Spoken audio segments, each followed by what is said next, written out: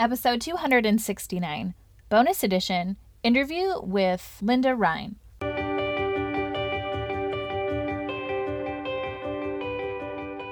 Hey y'all, welcome to the Empowering Educators podcast. I am Gretchen, your host and expert lesson learner. I'm a national board certified elementary teacher turned teacher, trainer, and coach. All the lessons I've learned and am learning on my edgy journey, I share with you right here. From every silly mistake to the most glorious successes, you're going to hear stories and strategies that will inspire you to become your best. I have to warn you, as an educator, I can't help but hold you accountable for doing the work. So every episode, I leave you with practical, tangible next steps so you can implement your learning and maximize your impact. Whether you're teaching a lesson or learning one yourself, there's always a lesson if you're willing to pay close attention. Elite educators, that's the secret to staying empowered. Bring on today's lesson. Welcome to the Always a Lesson Summer Interview Series. I've asked some very special guests to bring their wisdom to you all throughout May, June, July, and August. Connecting you with other elite educators is one of my favorite parts of this job as a teacher, leader, and podcaster. The insight that you are going to gain from these conversations is going to prepare you to hit the ground running during the back-to-school season, but more importantly, it is going to reignite your passion and your potential as an educator. Are you ready to level up what you bring to the table and how you serve those you lead? Then buckle up and let's go. Well, hey, elite educators, Gretchen here from Always a Lesson. My goal every time I get on this mic is to empower you to continue to reach your potential. You tune in every week, I share a lesson, I share practical strategies you can implement right away, and that is helping you remain elite. You're a lifelong learner, you're someone who's willing to grow, you want to connect with someone else who is guiding your journey, and that is exactly why I am happy to connect you with someone who is just like that as well. Y'all are going to be besties. I love her to pieces. You are going to meet my former coach when I was a teacher. Her name is Linda Rine, definitely an elite educator. Her story is so fascinating. I cannot wait to hear what you think, and I cannot wait for you to connect with her. So before you hear our great conversation, let me just fill you in a little bit about her. So Linda is the owner of Linda Rine Consulting. It's a company focused on helping teachers and leaders connect research to practice in a safe and supportive environment. Linda is an award-winning and national board certified educator with 15 years of experience in education with Charlotte-Mecklenburg Schools, one of the nation's 20 largest urban school districts located in Charlotte, North Carolina. She has served in multiple positions in CMS, and you're going to hear all about that. Classroom teacher, literacy facilitator, new teacher support coordinator, learning community coordinator, 10 years of experience as an instructional coach, and on it goes. I got to tell you, in her free time, though, you can find her playing with her two sweet boys, hanging out with her husband, reading and working out, which her transformation is fabulous. I love this human from who she allowed me to be in the classroom, how she supported my growth and encouraged me to continue leading and learning. And since then, she and I have just continued to follow and stay connected and support one another with bouncing ideas around, teaching each other new skills, sharing our knowledge with one another. Lots of laughs, sometimes some tears, trying to just get through a really hard day. But she is someone I consider part of my inner circle, my PLN for life, someone who makes me better, who sees me for me, knows what I'm capable of, holds me to it, but does it in such a loving way. And that's how she operates. That's how she creates change in the schools that she works in. So she is a fabulous human being, someone I adore so much, and I just cannot wait for you to meet her. So are you ready to get a new best friend today? Let's hear from Linda. Hey, Linda, thank you so much for being a guest here on the Empowering Educators podcast. Oh my gosh, thank you so much for having me. I'm really excited to be here. I am very excited because we know each other very well. I'll share our story in a second, but I'm going to dive into sharing a little bit about your story, your journey. If you don't mind, we're going to just dive right into that.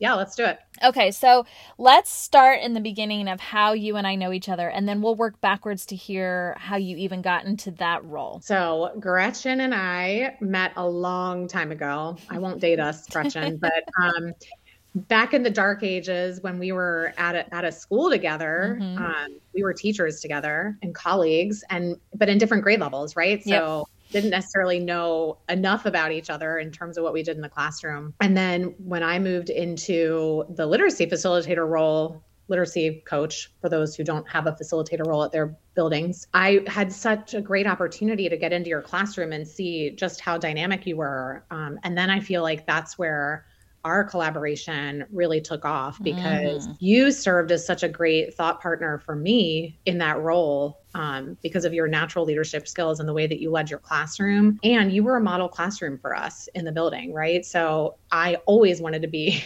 where you were. I was always like, let me get into Gretchen's class and see what she's doing. And you just did such a nice job leading your team too. I knew I had so much to learn from you. Yeah. So that's where it started. Well, that was so sweet. I wasn't expecting all those compliments.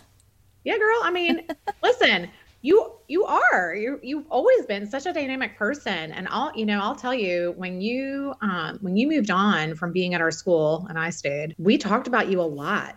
There are some people who, you're just so lucky that they crossed your paths. And I feel that way about you, and I'm just so glad that we've been able to stay connected while we've both kind of diverged on some different paths and had the opportunity to stay colleagues, because having a really valuable thought partner in your life is a really important thing. And you certainly serve as that for me. No, you definitely serve that for me well before we even kind of are doing what we're doing now, and we'll catch everyone up. But let's go backwards. When you first started teaching, you were lower elementary, right? What grades did you teach?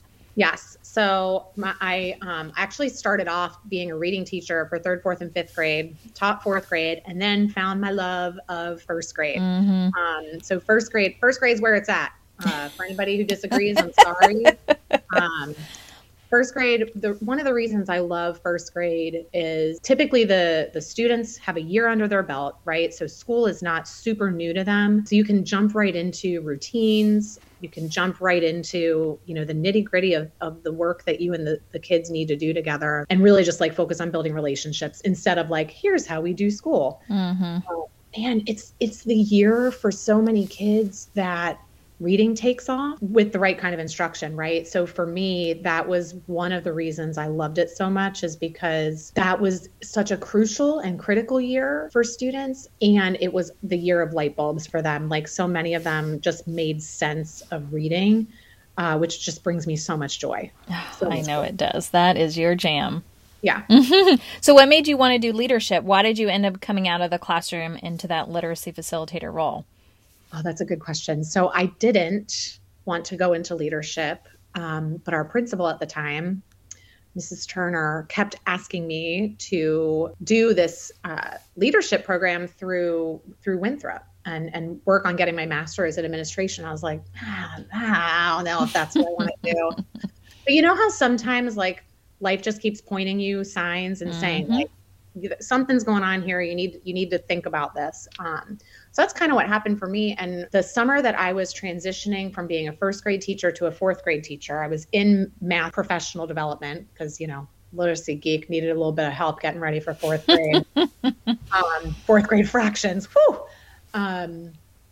And she called me. Our LF was moving on to another position. She was going to be at a different school. And so she had an opening and she was like, would you be interested in interviewing?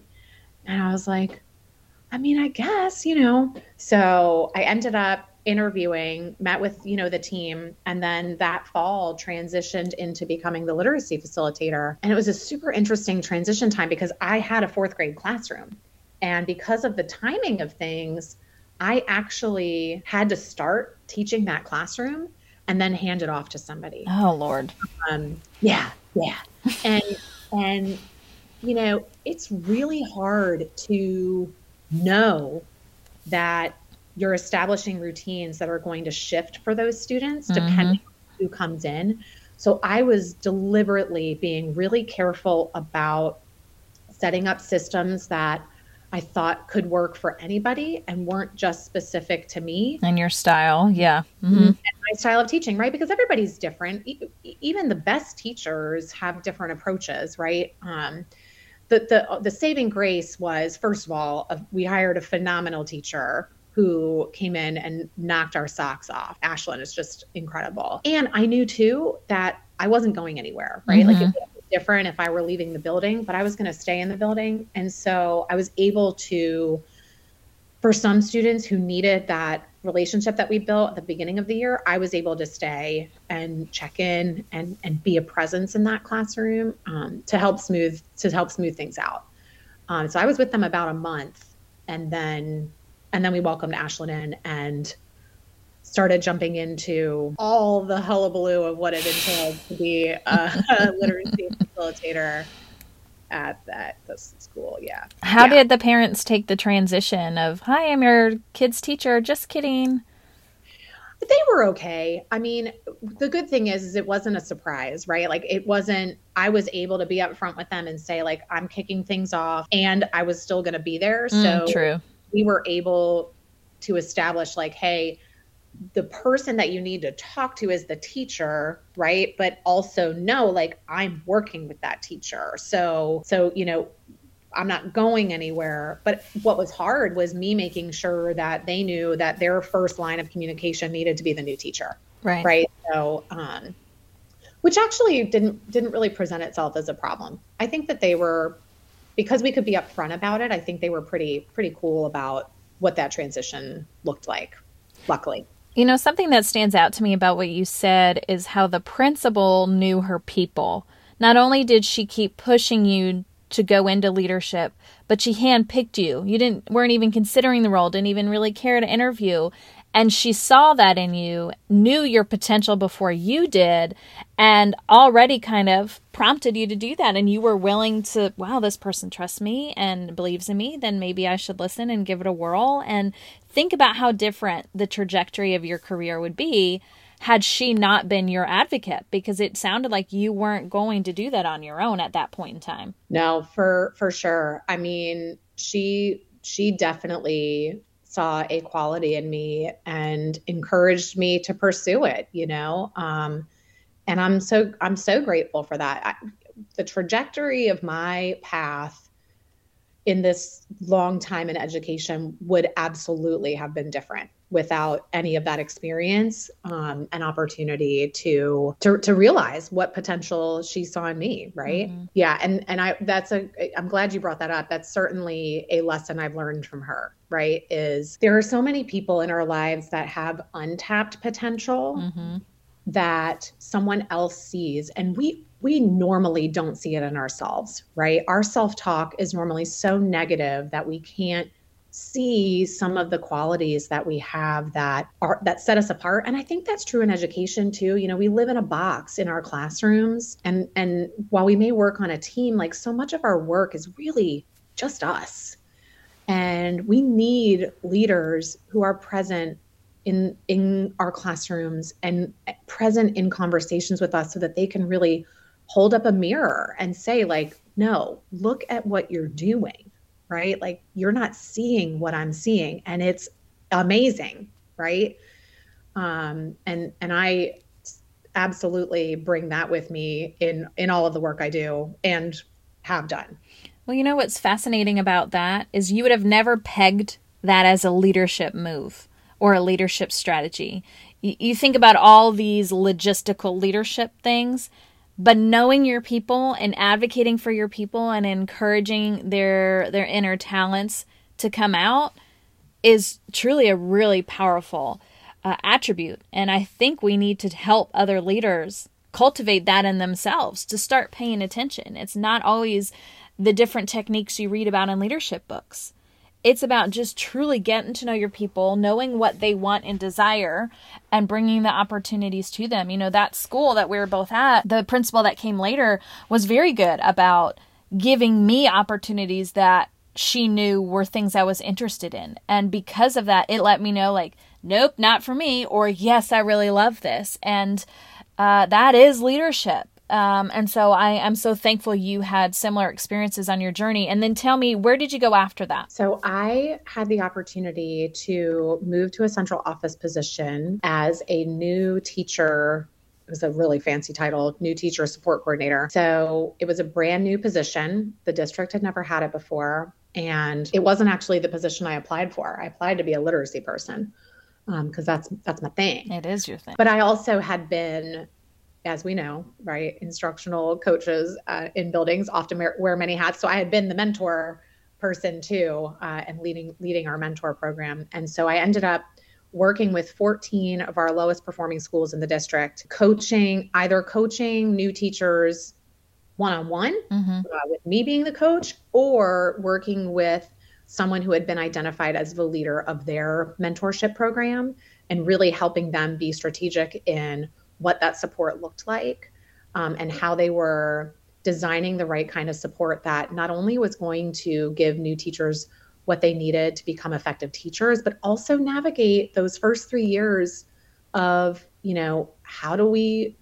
build them up according to the rubric, right? Like there was a lot that someone in that position needed to manage. And so was really, really a cool opportunity actually, because it was such a new position.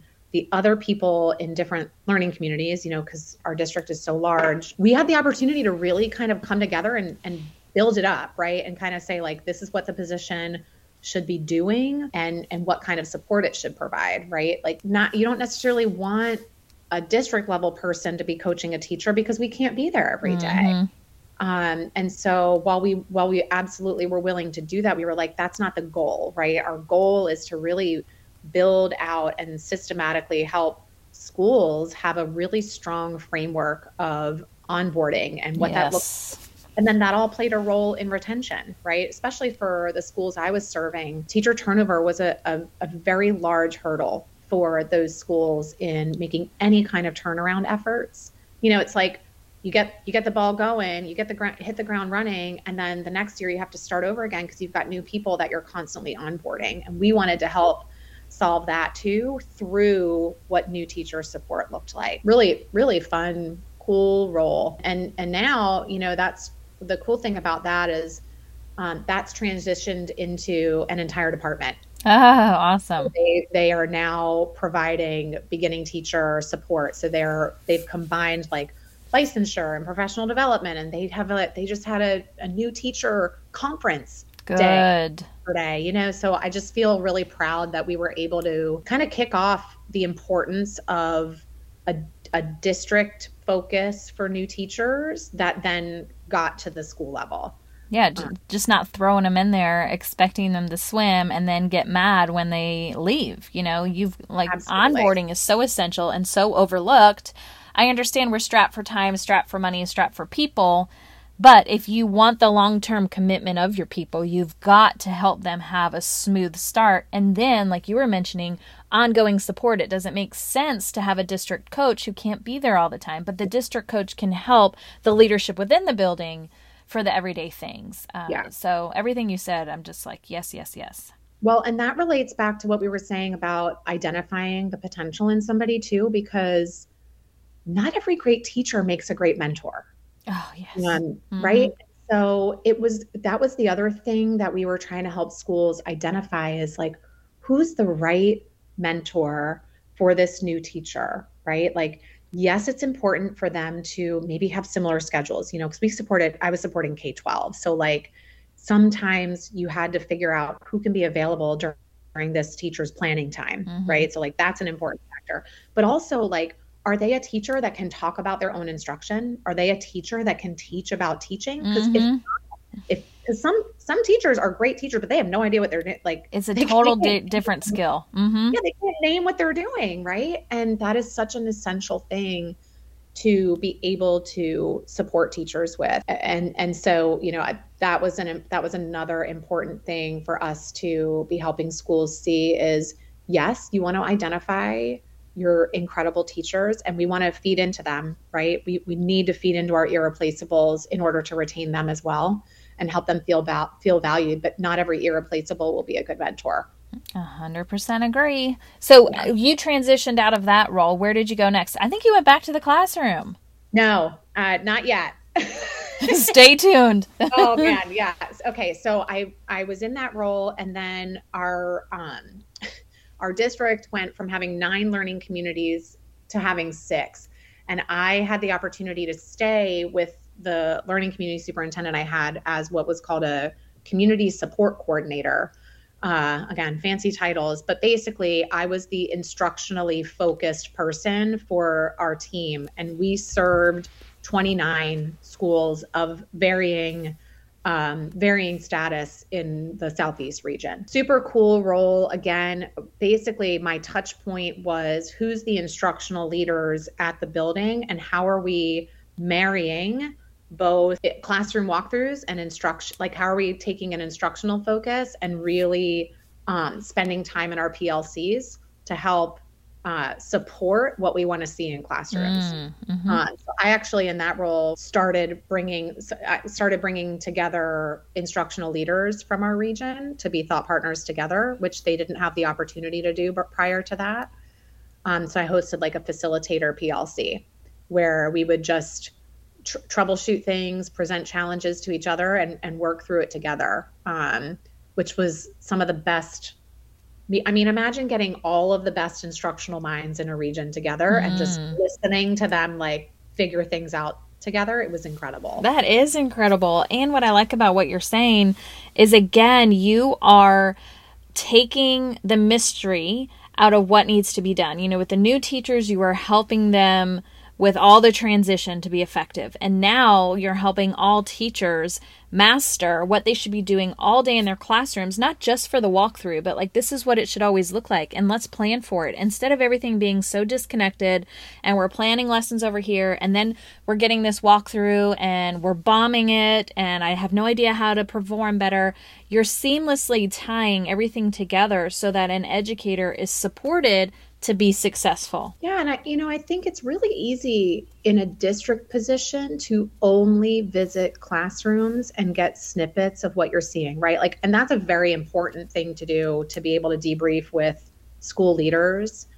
But one thing that my team and my superintendent at the time really focused on was like, yeah, but if we're not, planning is where it happens, right? Planning is where the magic happens in terms of what we're seeing in instruction. So unless we're supporting there or seeing what's happening there, we can't fix anything. Right.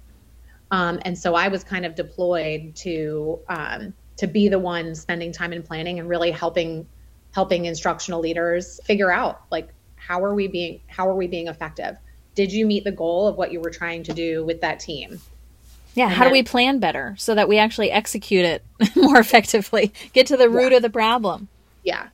I mean, and there's so much that happens during a planning meeting, especially if you're doing it as a true PLC and pulling people together. You're managing a lot as an instructional leader and often without any background in it, right? It's kind of like I was, thrown into leading PLCs in my building without a leadership background at the time.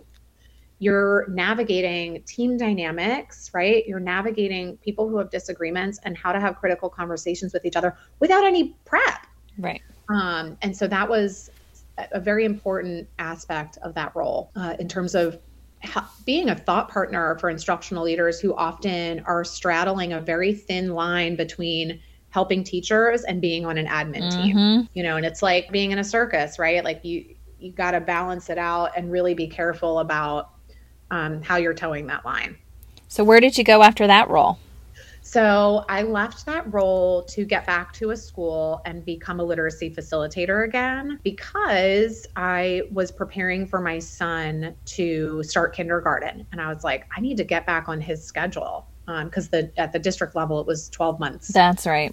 Position. And so I was like, I think I need something that's 10 months. And so the position at the school down the road opened up and I was like, I'm going for it. And so I did land that position and started March 1st, 2020. And so I was there 10 days.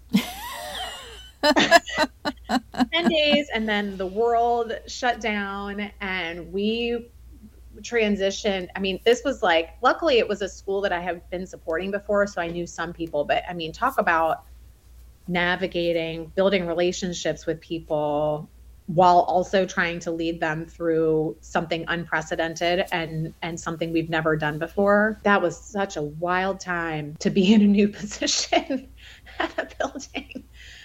The end of the year stress, coming in just mid-year-ish, and then on top of that, COVID and all the protocols and not having all the information and trying to farm it out to them and create your backup plans, Oh my gosh. Yeah.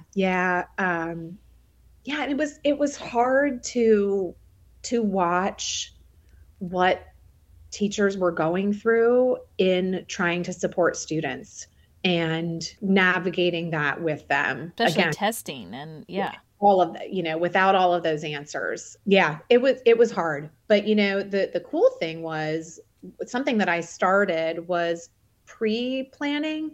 The building that I worked at, the way that they ran their PLC is, teachers kind of divvied up the work, and somebody, one person or two people would be planning kind of math to help the team navigate, and then literacy and stuff. And then they would kind of report out, right? And I don't, people need to run PLCs how they need to run them. I wasn't there to mix that up, especially after only being in the building 10 days. Right. But so what I found myself needing to do as the literacy leader was I can't wait until the PLC to find out what these people have planned and then question them on that. That's not the right time. I need to be in the room with them when they're planning so that we put partners together. And then that way I'm good with what they're presenting at the PLC, and all we're managing are questions from the team or navigating how is this landing on the team. And so we actually, in some ways, being virtual helped us have a little bit more flexibility with what that pre-planning time looked like. And the feedback that I got from teachers was just, they were so grateful that I guess, in their experience, they hadn't had somebody who was willing to be present during their specific planning time for their content area. And they just said it had such an impact on what their PLC time looked like that they weren't going in wondering if their planning was good enough. Right. Right. And that's the theme. That's the theme of the day with educators, right? You just want to know, did I get it right? And so I was really glad. And that helped develop relationships too for me, because it was a much smaller group and they could figure out oh, Linda's not here to tell us that we're doing it wrong. She's figuring it out with us, God knows. I mean, we had to, because we were okay, here's our curriculum. How do we do this virtually? Right. What does this look like? How can we create touch points? How can we create engagements? Is this a good time for a breakout room? And so I'm so grateful for that experience because really, I think that's a key learning for me. If I ever found myself back in a building or leading a building for whatever reason, if that happens in the future, that would be an important piece for any instructional leaders I was working with, or as an instructional leader myself, is making sure that I'm helping the people I support be most successful and identifying when that needs to happen. Which is typically before the quote unquote presentation of things. Right. Right. If I have somebody new who's going to be presenting professional development, then I want to meet with them before they have to go present it and then get terrible feedback from me. They should be getting feedback in the moment so that they are the most successful they can be at the time that they're presenting or turning something out or whatever that is. Right? Yeah. Let's not go down the wrong road too far. Yeah. Which is the same idea of, are you putting support in your PLC meetings where it needs to happen instead of reactively giving feedback during the walkthrough, right? It's too late. It's too late to make the necessary changes. It's just Band-Aids and frustration on every end. Well, I think that time of your life is actually where you shine because you are so great at the human connection. And during COVID and that huge stress of transitioning to virtual learning when we maybe didn't even have any virtual options prior, I think you showed up as Linda and we're like, let's figure it out. And your other great trait is you roll up your sleeves. You are in there. You're not just an idea gal. You're like, I don't know, let's just hop on a call and figure it out. And I think folks needed you. You were the perfect leader at that time because they needed to feel seen, heard, valued, but they needed someone in the boat with them figuring it out. And it sounds like you nailed that. Well, thanks, Gretchen. You're welcome. So where do we go next? What happened after this? Okay. So fast forward, we're doing virtual kindergarten with my son, fully remote. My mother-in-law moves in to help with that because I'm still working full time, albeit virtually. At the time in our school district, we were still fully remote. So we're kicking off a new school year. I'm remote, helping teachers navigate what that looks like again. And I just find myself in this whirlwind of the pandemic, right? And realize that being in a building, we were starting to get ready to go back in kind of a hybrid format. And for our family, being in a building was not the right choice at the time. So I resigned in October 2020 with no plan. Oh, God. I was like, well, here we go. Like, we have no plan. I guess we'll figure this out. That is so not like you. It is and it was a really scary, not only was it scary from that aspect, but like my identity was all wrapped up in education. So I found myself wondering, like, what does this mean for who I am? Mm-hmm. Right. So the only plan that I had, the only thing that I knew was like, there's a 6-month blackout time. And in 6 months, I'll be able to reapply to a position somewhere, somehow. Hopefully, right? It's only 6 months. That's great. 6 months, right? Like we can manage that. And how did your school take it, by the way?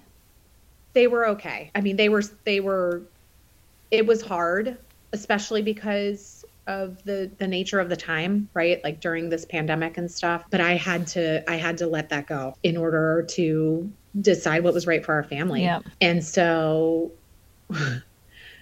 oh man. So, okay. So I'm resigning, right? And I had just left this district role too. Mm-hmm.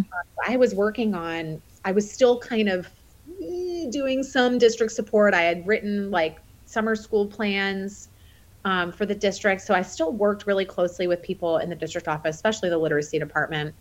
And I thought, I'm resigning. Like, I've got to let people know, you know what I mean? Like, they're going to be like emailing me and getting it bounced back. Oh, true.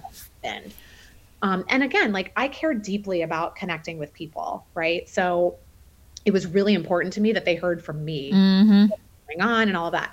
So I start texting people and just saying like, hey, like, just so you know, I'm resigning at the end of the month. Like, just wanted you to know, here's a different email in case you ever need to get in touch with me, right? And I do that with one of the people who leads the literacy department, and she goes, when can we hire you? I need you as a contractor. Oh, nice. We need somebody to run the Reading Institute. And I'm like, what? Okay, sure. Let's figure that out. And the Reading Institute, I had been working on. I was part of that committee at the district level and then stayed on when I moved to the school position. So miraculously, I had the opportunity to teach virtually the Reading Institute, which was a hybrid course. So I have this opportunity, right, presented to me. They're like, can you run the Reading Institute? So the Reading Institute originally was supposed to be like 2.5 days of in-person professional development. And we had been working on, and we were ready to roll that out March 2020. Oh, God. So we had been working on and designing a Canvas course. So participants took coursework, watched some videos, took some quizzes, did some online work, and then I taught them live virtually throughout like a 6-week period of time, 2-month period of time, and taught them some of the live stuff of these modules. And the Reading Institute was really focused on content knowledge for teachers related to the science of reading, very much focused on some of the foundational skills associated with some of the foundational skill curriculum that we had implemented. So we were really marrying that content knowledge and curriculum implementation for them And so like every Wednesday I, hid in my bedroom upstairs. All the kids were downstairs. My mother-in-law was here. My husband, chaos downstairs. And I'm like locked in my bedroom trying to do this live professional development, which just, for somebody who was grappling with what is my new identity going to be was a really important experience for me. Because I was, all I've ever known is being in education. So it's what I went for in school, it's what I started thinking about back in high school, and practicing with. So like, it was so important for me to continue to have an opportunity to figure out like, how can I be of service in education to teachers, right? If it's not at a district position or in a school position. So then I started like doing this PD and I'm like, I kind of like this gig. Like, hopefully it goes on. Right. And it was a beautiful thing. Like I ended up being able to do that from January to June. I served over 400 teachers and leaders, in our school district that way. Had wonderful feedback from people. I showed up with my music. Yeah, you're good with that. My dancing and stuff, and basically just talk to people like this about reading. And so that just gave me this bug of like, this is kind of cool. Well, the first month, this is how I figured out, like, if I'm going to do this, like I need a lot of help, right? The first month I hit the end of the month. I've done some PD every Wednesday for that month, and it's going great. And my contact is like, "Hey, did you get paid?" And I'm like, "No, I haven't gotten paid or whatever." And her sweet secretary was just so nice. It was such a like, bless. Oh, bless, Linda. Because she's like, "Linda, you don't work for us anymore. Like, you have to send me an invoice." And I was like, whoops. Oh God. Well, all right. Like, I don't even know how to do that. What goes on in invoice? What does that even entail? And I was like, wow, like I am in over my head, right? Like I'm an educator. I'm not a business person. Mm-hmm. I have no idea what to do. So I started, I asked my Facebook moms group. I was like, okay, like waving the white flag, who can help me here? Right. And got bounced around to a few people who ended up connecting me with someone named Lauren Widrick, who runs something called Slay Your Side Hustle and walks you through like, how do you start a business, right? Now, granted, mine wasn't really a side hustle, except being a stay-at-home mom at the time. That kind of launching a consulting business became my side hustle in some ways. Yeah, and so like, what a moment, right? To realize like you have no idea what you're doing, and you're about to not get paid for it, right? Like, which like probably would have been okay because I was just loving what I was doing anyway. Like reading things online, sending people grades, asking them questions, and then getting to talk to them on Wednesdays. But it would have been nice to get paid too. So I had to learn that real fast. Yeah. I think that's kind of the story of your life. You get in these roles, you have to either create the roles or the systems in place, figure out how it works, and just go with it. And thank goodness you've been prepped in every role so far to figure it out. And that's your superpower. Apparently my superpower is realizing that you have no idea what to do and surrounding yourself with the right people, right? I mean, that's essentially what I did. I basically like hired an attorney who was going to help me establish the things that I need, hired an accountant, connected with the right coaches who could kind of walk me through things. Cause like as an educator, like I needed a course, You know what I mean? Like I was not going to do well with like, well, you just do these things and you figure out the rest. I was like, no, I need the like, let me take notes. Mm-hmm. Yeah. I was like, the videos, like, let me take this course, which was so helpful. And then, and so then it's just, now it's been over a year since all of that. And it's been an amazing year. It really has been, watching you go through it and all the different contracts you've had and different types of work you get to do. And Yeah. I mean, I called you. I was like, all right, Gretchen, like, what do I need to know? Teach me how to do this. Right. And you're doing just fine. Like you always do. Hey, y'all, popping in here real quick to remind you, if you are loving the podcast, hop on over to iTunes to leave a star rating and type in a few words for the review. This helps other educators find the show so they too can be empowered.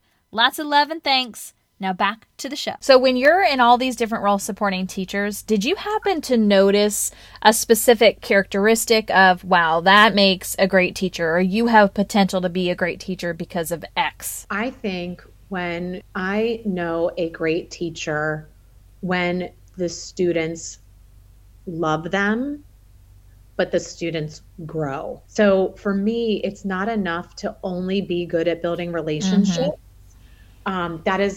That is number one, right? But the relationships have to be the gateway to being instructionally sound. Right. So I don't know that it's a one characteristic thing. I think it's more so it's the pairing. It's the both and for me.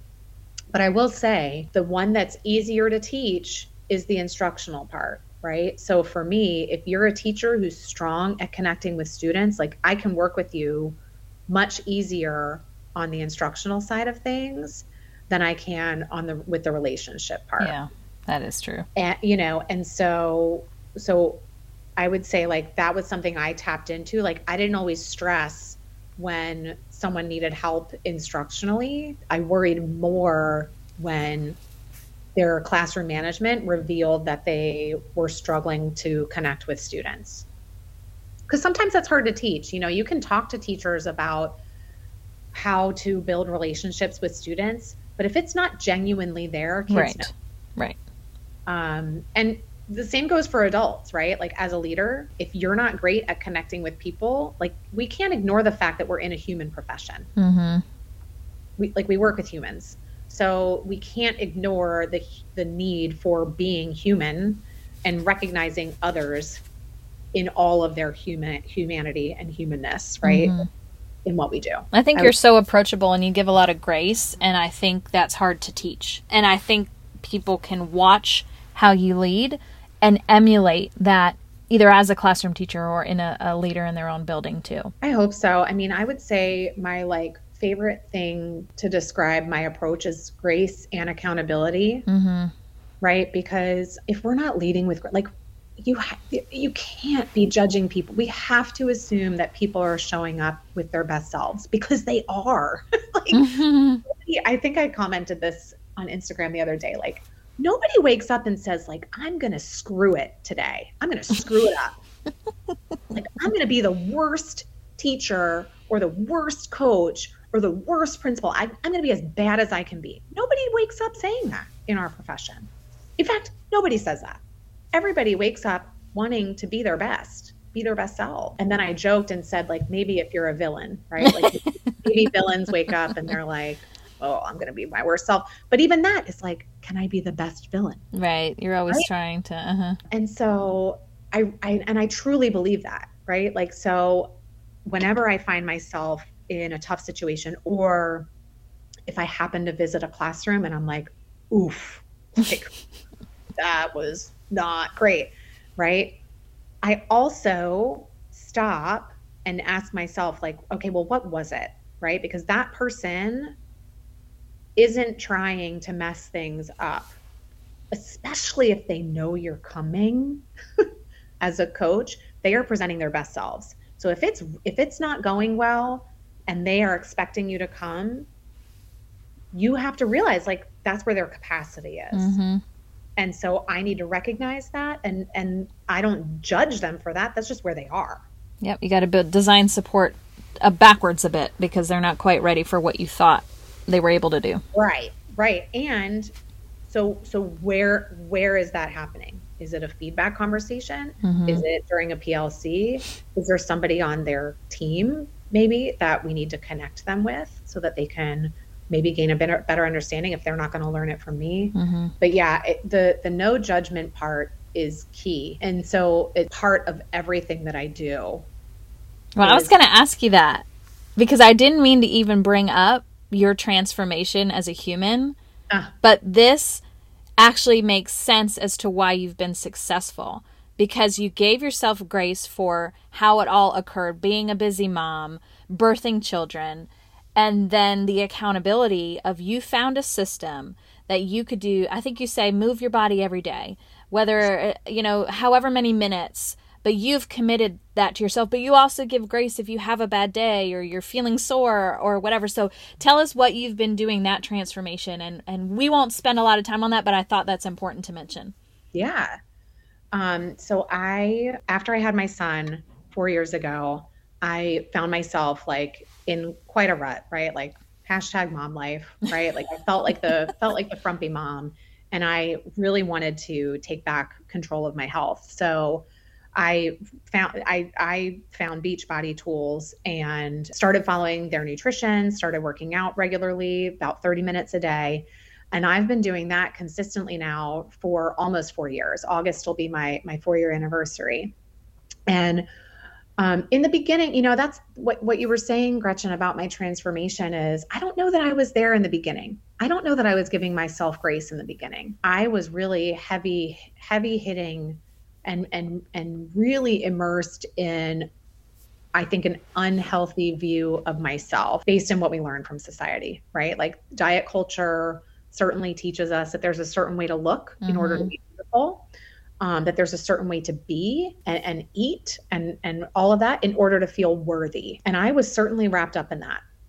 What I have found is that the most important thing for me is how I feel, right? So movement for me is, there's this saying like sanity, not vanity. And for me, that is so true. Like on the days that I move, I am a better person than on the days that I don't. And it's wrapped up in our stress cycles, right? Like Emily Nagoski talks about this in her burnout book. Like you have to close your stress cycles in order to be able to manage all of the things that life is throwing at us, right? So true. So I was so lucky because I was doing all of that from home. And then when COVID happened, for me, I didn't skip a beat. That was just a normal part of my life to be moving at home. But I did in the very beginning say to myself that something is more than nothing.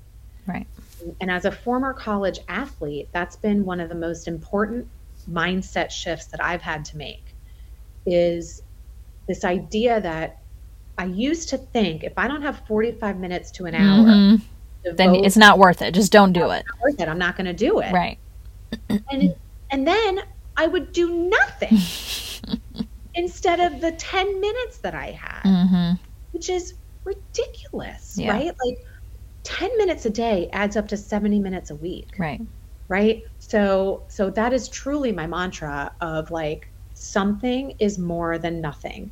And even if it's, your body doesn't have it in you to do something in terms of movement, maybe you need 10 minutes of mindfulness or 10 minutes of a gratitude journal or whatever it is, right? Like whatever that thing is that you're working on, you really deserve to give yourself the ability to say something's more than nothing. And I think it's true in life and education too, right? Like something's more than nothing. So like, don't tell yourself that you can't try something because it feels hard. Like what's one small piece of it that you can implement or try or give a go? Or like, oh, I don't have time to reflect as a teacher. Well, something's more than nothing. Like take 2 minutes, right? And answer a journal prompt this week. That's good. And you look happy and healthy and strong. And I can only imagine that fuels the brain power to do a great job career-wise, is that you've taken care of mind, body, soul before you show up to work every day. Absolutely. I live with a chronic disease. I have multiple sclerosis, which that was fun getting diagnosed with that. Gosh. As a first-year literacy facilitator. And in your 20s thinking, isn't this for older people? Like what's happening? Yes. Yeah. I was turning 30 and I was like, what's this about? So I think all of that certainly is wrapped up in my identity and figuring out that the healthy part of things, with my nutrition, with movement, but helps me physically with that too. in addition to just the mindset piece of things, right? Like I'm simply a happier person because I'm taking care of myself. Right. Well, let me ask you, we've got a variety of listeners on the podcast. Some are new teachers, some are transitioning around to different roles, kind of like you have done yourself, and some are teacher leaders. So if you had to pick one of those to speak to and give a piece of advice, who would you pick and what would you tell them? I will say, Gretchen, I think what I have to say could apply to anybody. Oh, awesome. In any position, whether they're transitioning or whatever. I think the most important thing that we need to remember is we need to be authentic in what we do. So if you find yourself transitioning into a new role as a leader and you don't know what you're doing, it's okay to authentically say, like, I need to figure this out, and to ask questions, right? So for me, it's about staying curious as a teacher, as a leader, in whatever position you are. If you can take a stance of staying curious, you will succeed. Because in that way, you remove judgment, because you're simply curious, right? And it leaves you free to ask questions and learn more from whoever that needs to be. Maybe as an instructional leader, you need to be curious with the teachers that you lead, right? And do a good job listening to what their answers are, which then propels you forward. If you're a new teacher, obviously you're going to be in a position of needing to be curious because you're learning the ropes a little bit. But being authentic also means that you value yourself and what you bring to the table. And everybody's voice is valuable at the table. Whatever table that is, whatever room you're in, right? You deserve to be there. So if you're a new teacher, your voice deserves to be in that room. And that's the same for everybody in that room with you. So how are you showing up in your own power in that space? Deserves to be. I 100% agree with that. Everyone's got a perspective and an angle to contribute. So I'm glad you mentioned that. But speaking of someone who's a lifelong learner and being curious, how do you stay on top of what's happening, especially in literacy, as science of reading has now really come in the forefront? Do you have a mentor, or do you participate in book clubs? Are you doing research articles? How do you just stay up to date? I do all of that. I subscribe to the Reading League Journal. I also subscribe to Reading Research Quarterly through the International Literacy Association. And I have been lucky enough to work with David and Meredith Lieben, who are, some national literacy experts. They wrote the book Know Better, Do Better.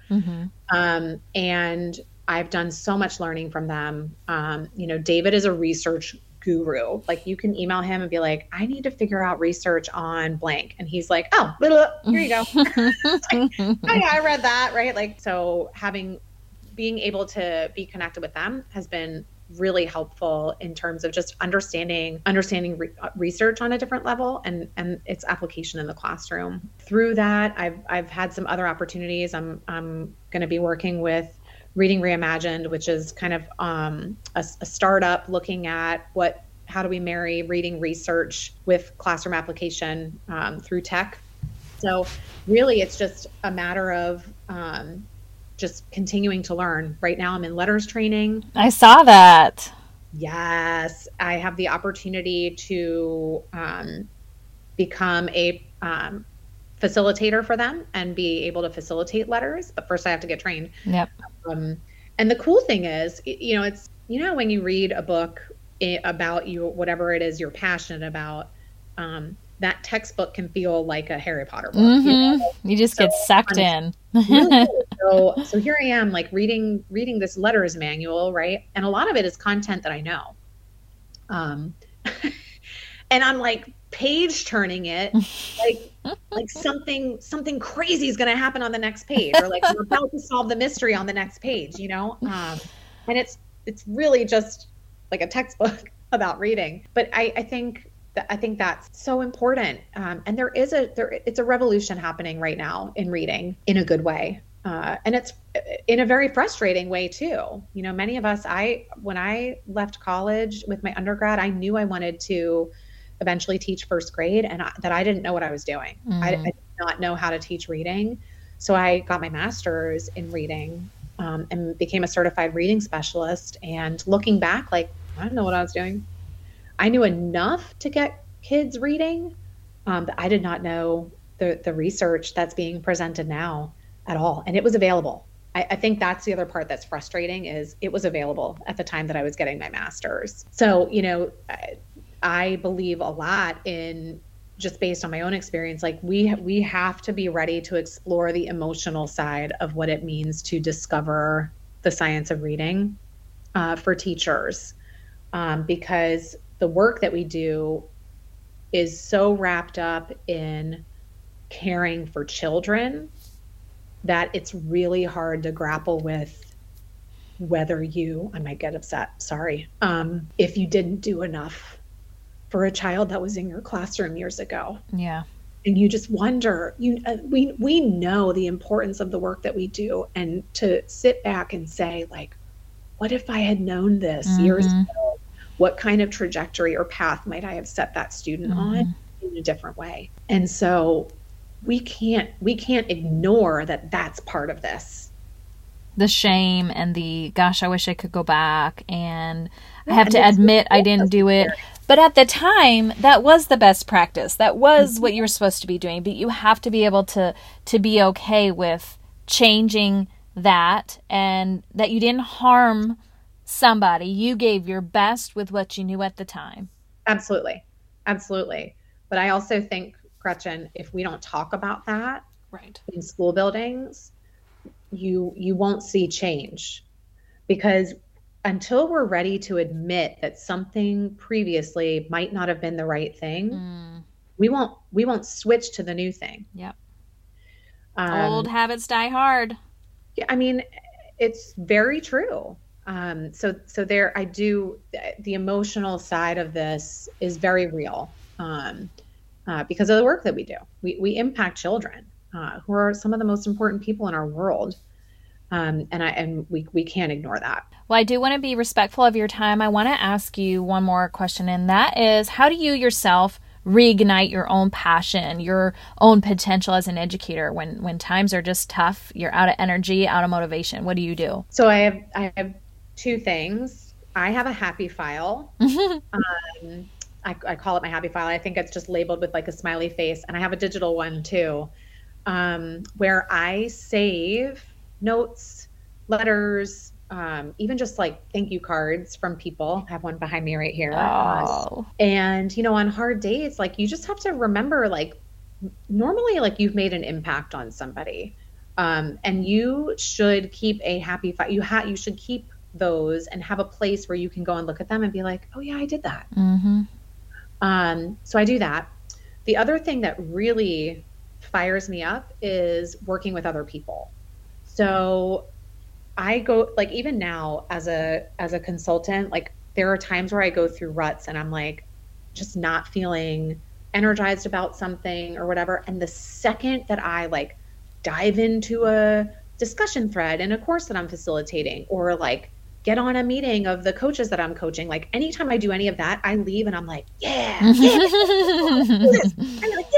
yeah, we're going to change the world. Like, it's really just about it's when I can get in a room with other people and hear what they're thinking and we can bounce off of each other. That for me is really powerful. Yeah. And so it takes the stress off and the focus off you. You're now helping them solve their problems. Yeah. Or even just hearing from them great ideas, right? It's not all about me. Yeah. And I'm a solopreneur right now, right? So like I have to intentionally create an environment where I can be in the room with other people. Yeah. And so I am intentionally trying to create spaces for that, like connecting with you. Well, speaking about your business, can you tell us if we want you to come into work at our schools, or we just want to work with you one-on-one? Like, how do we do that? Where do we go to get all the information? I do have a website.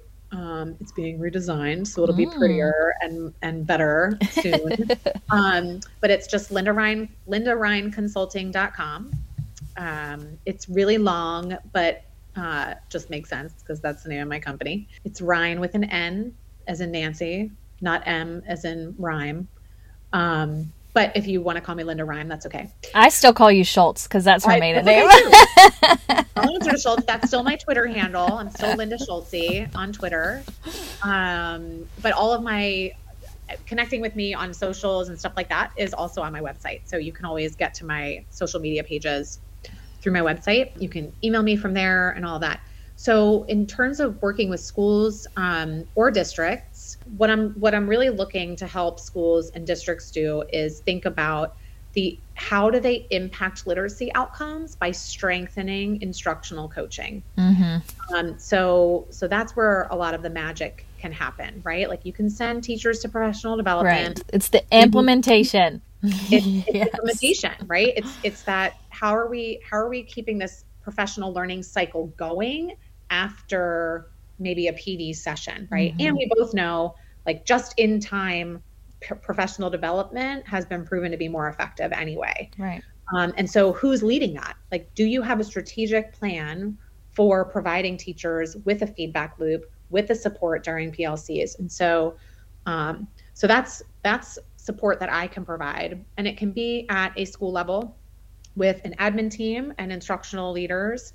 But it can also be at a district level if you have district instructional leaders and what their coaching looks like to have impact. As far as one-on-one, pretty much I'm an open book, right? So if I have the time and people need support and they can reach out, and whether or not it's a quote unquote package that I'm selling, new learning for me, right? I just love to be with people. So, so many times if I have the capacity, like I'll figure out saying yes or figure out what we can do to support somebody. I'm so thankful for you. I mean, just for being in my life, but also this conversation is very fruitful. You shared all the lessons you learned along the way in each of your roles. You really shared your passion for literacy and getting science of reading going and starting in our minds and our mindset, but then into the classroom. So I'm so grateful for this conversation and for your knowledge and your passion and just all the things. Thanks, Gretchen. All right. I'm grateful too. I say it all the time to you. I know. I'll put all this information in the show notes so folks will be able to easily find you and however they prefer. But again, thank you so much for this conversation, and we'll be in touch. Sounds good. All right, Elite Educators, you heard it. You've got to start connecting with Linda. There are so many ways for you to learn and grow from what she has to offer. Her empowering message today taught us so many lessons about, all right, Elite Educators, you heard it. You've got to start connecting with Linda. There are so many ways for you to learn and grow from what she has to offer. Her empowering message today taught us so many lessons about going outside our comfort zone, taking risks and trying new experiences that were going to give you a new perspective, new skill set, help you up level on your own journey, sometimes before you even know you're ready or even interested in doing that. And every part of her journey has really shown us how her passion, her dedication, and how serving people is the most important thing.